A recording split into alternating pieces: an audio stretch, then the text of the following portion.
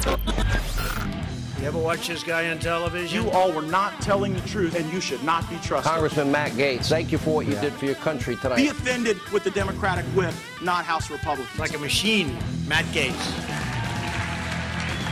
Welcome to Hot Takes. I'm Congressman Matt Gaetz. Let's talk about the news. Bob Woodward's book, Rage, getting a lot of news coverage in the mainstream media. I don't think it was a good idea for the president to give 18 interviews to Bob Woodward, to give him the opportunity to take things out of context and cast them in the most negative light. That seems to be what Bob Woodward has done, no matter which president he's covering, just very negative, very critical. The president and I were on Sean Hannity's program last night to talk about the book, the president's response to coronavirus. And I think it's important to remember that expectations at the beginning were really dire, that this virus would be perhaps even 10 times worse than we've seen as far as death impact in the United States. We continue to see survivability of the virus improve in the United States as a consequence of developed medical treatments, better testing on the front end, and obviously we have maintained capacity within our hospital system. A lot of people don't talk about that now, but our hospital system was predicted to be overrun, where people would be dying in the streets, unable to get ventilators, unable to see physicians and receive treatments. And far, from that has actually come to pass. No American who has needed a ventilator has been denied a ventilator.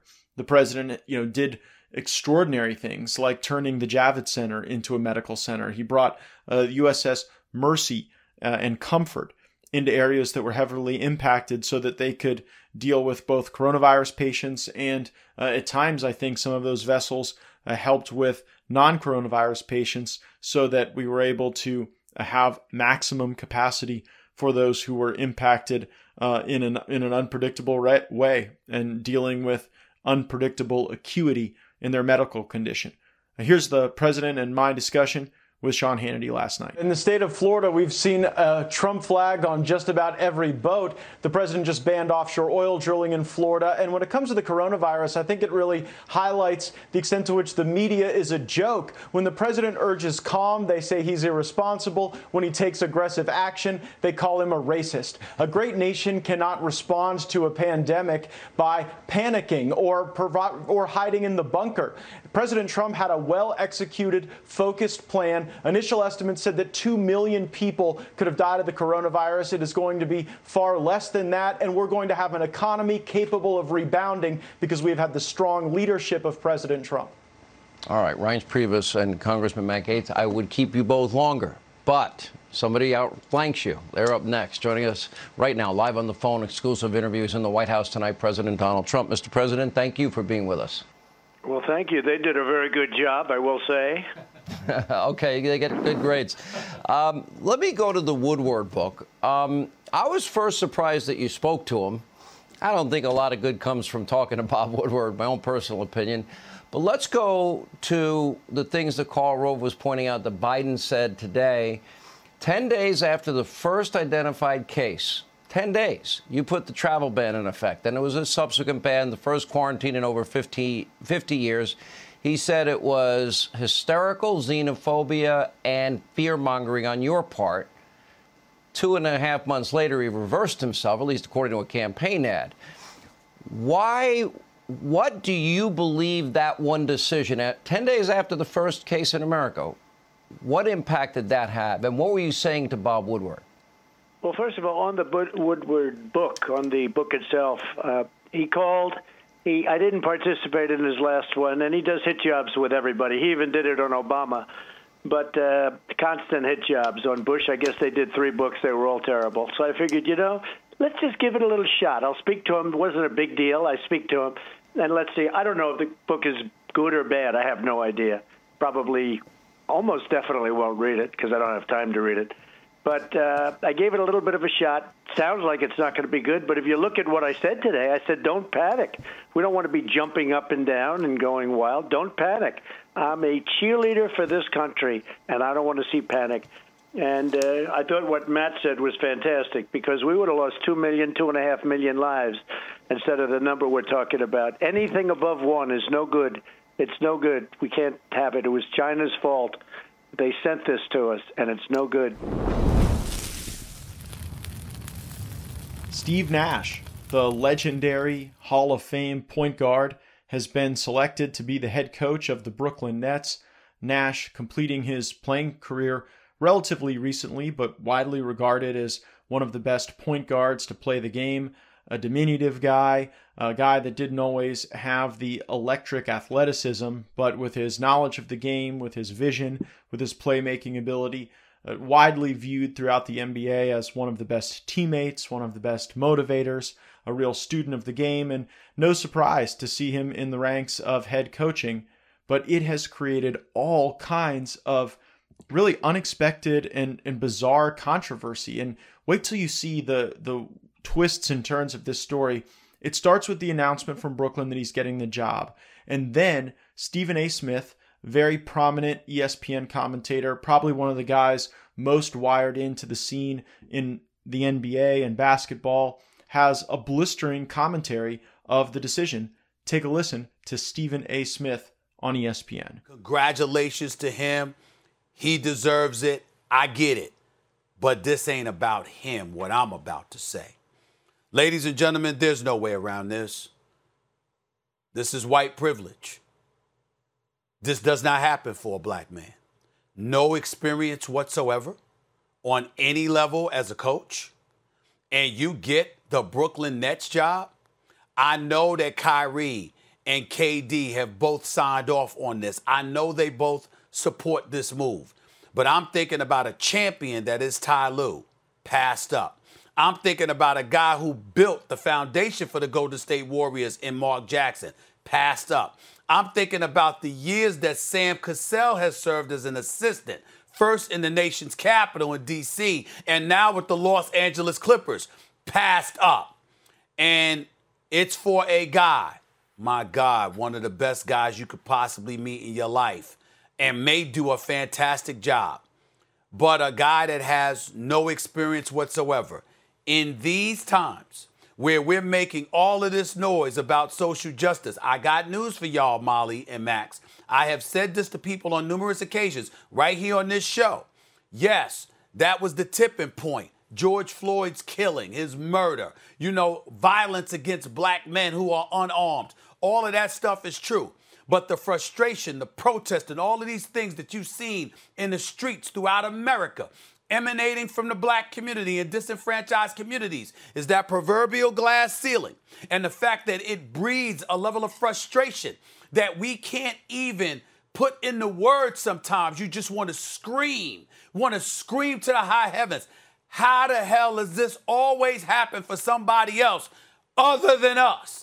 Why is it that we have to be twice as good to get half as much? Why is it that no matter what we do and how hard we work and how we go through the process and the terrain of everything, somehow, some way, there's another excuse to ignore that criteria, to ignore those credentials, and instead bypass it and make an exception to the rule for someone other than us? This monologue sent shockwaves throughout the sports world, the media world. The fact that someone of Steve Nash's obvious capability as a player and with that strong aptitude likely to convey to a successful coaching career, one would not think that he would be attacked just for being white and having been selected as someone who was white. And I find it even more bizarre when evaluating Steve Nash's reaction. He acknowledged the white privilege. He said, yes, I probably benefited as a consequence of white privilege in the NBA, and now he wants to be a part of the solution, he says. Here's my hot take. Steve Nash should not have to apologize for being white.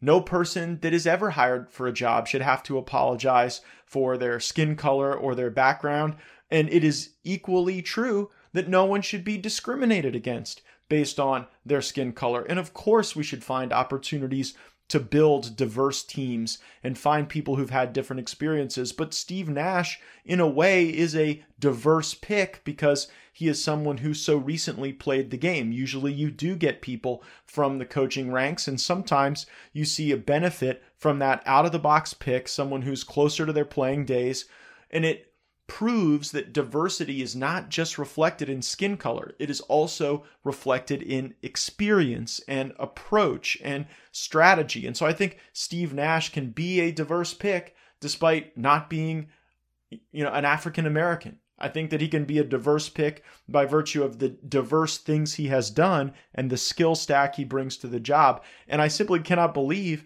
that instead of defending himself, Steve Nash essentially bows to the mob and says, well, I probably got the job from white privilege, and I'll try to be part of the solution from here. You know what? The real way to be part of the solution is to stand for the proposition of equality for all Americans. Equal opportunity, no apologies, no discrimination, no treating people bad because of their background or their skin color, and no having to say you're sorry because you got a job and you happen to be white.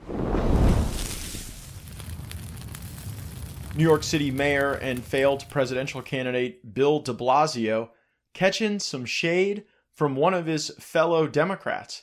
That's right, Max Rose is a Democrat who represents Staten Island in the United States Congress. I know Max. We actually get along quite well. He's a very jovial guy. He always has a very positive attitude. And here was the Max Rose television advertisement. Bill de Blasio is the worst mayor in the history of New York City. That's it, guys. Seriously, that's the whole ad. And you have to wonder why a Democrat in a swing seat, and by the way, Staten Island, New York, very much a swing seat, was held by a Republican before it was held by Max Rose, and I know it's one of the seats that will determine whether Nancy Pelosi is still the Speaker of the House.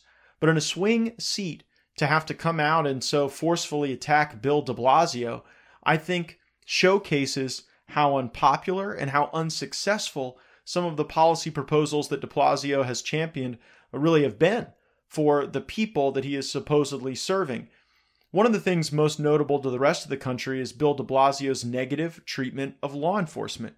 Regularly, you have boycotts, protests, statements of no confidence and disapproval from law enforcement leaders in New York regarding Bill de Blasio. Listen to Bill de Blasio in the presidential debates talking about the treatment of successful people in America. This has to be the party that's not afraid to say out loud, we're going to tax the hell out of the wealthy. So I guess socialism, anti-law enforcement policies, catch and release for criminals, I guess that all hasn't been very successful for de Blasio, and the proof is in the obvious distance that his fellow Democrats like Max Rose are trying to put between his policies and their electoral success.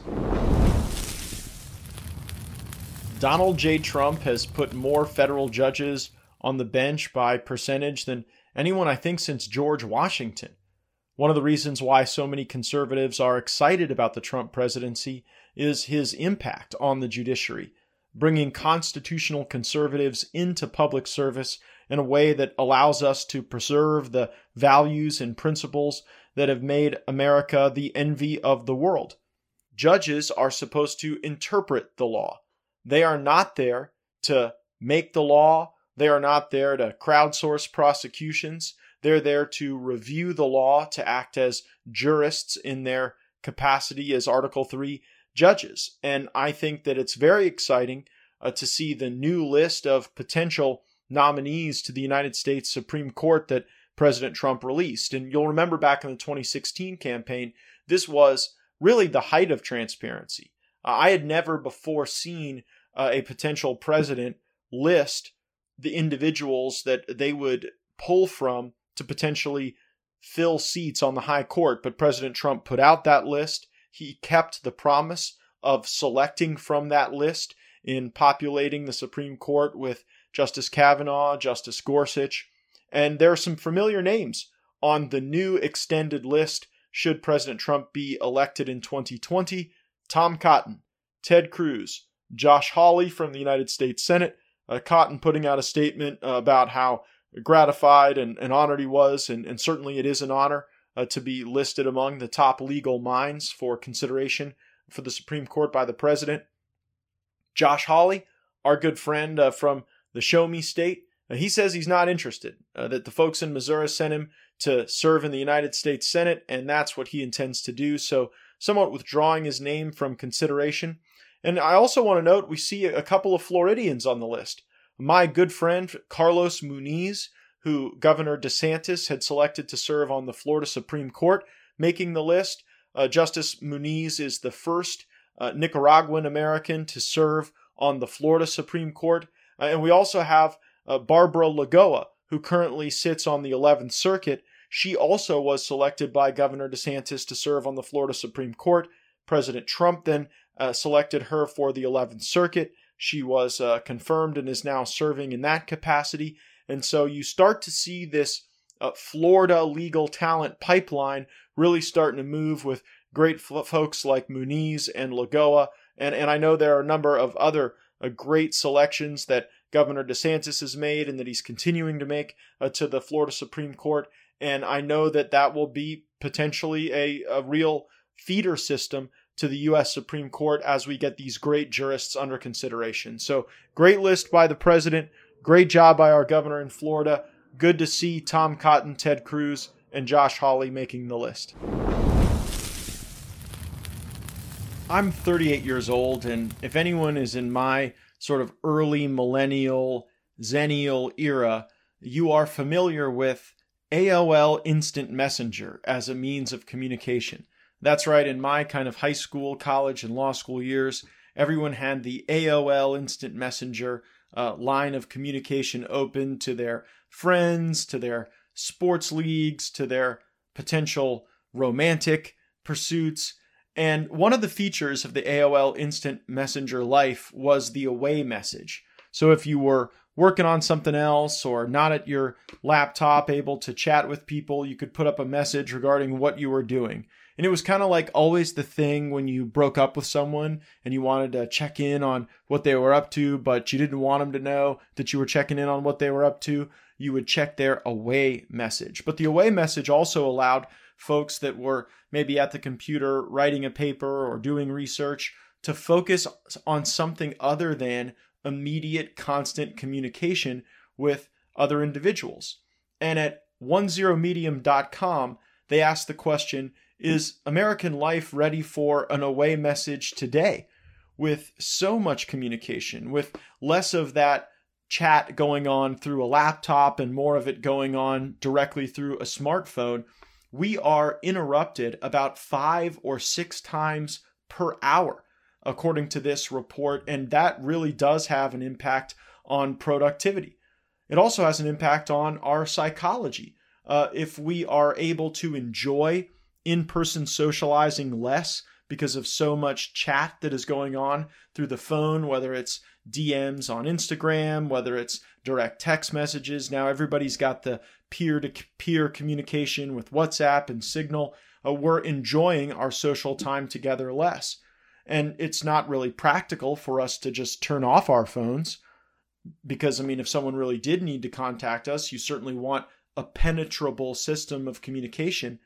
But the away message gives you the ability to sort of, keep at bay some of the, regular, constant, incessant flow of chat while you focus on something else. So maybe something like an auto reply, an away message gives us a little more flexibility to live our lives in these complex times.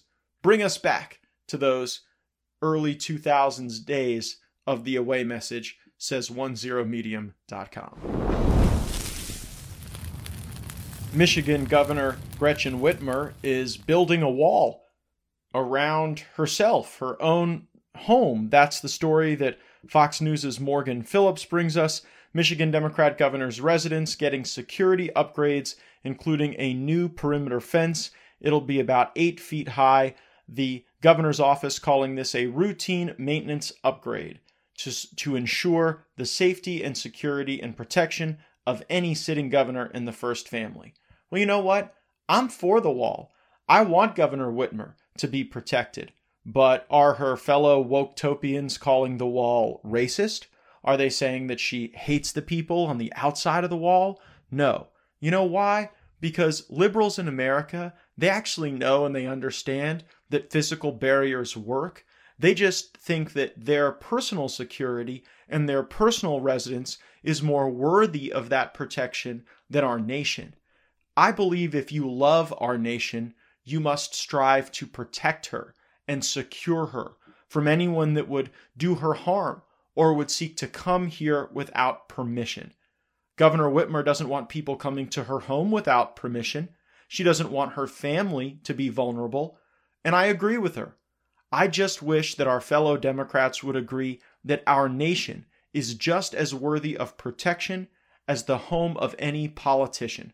Because if we did that, we would be more prosperous, we would be more secure, and we would be serious about the type of immigration reform we actually need to ensure that the most talented people in the world want to be in the United States but are willing to follow our laws to be here. And then we should ensure that those laws inure to the benefit not of some globalist worldview, but to the benefit of America and the American people first. America First policies, they work. Let's put them to use for our great country. Thanks for listening to Hot Takes. I'm Congressman Matt Gaetz. My website is gaetz.house.gov. Go there and make sure you sign up for our weekly e-newsletter. And if you're on Apple, give us that 5-star rating, and whatever podcast platform you're using, subscribe so that you can join us each and every day for more Hot Takes.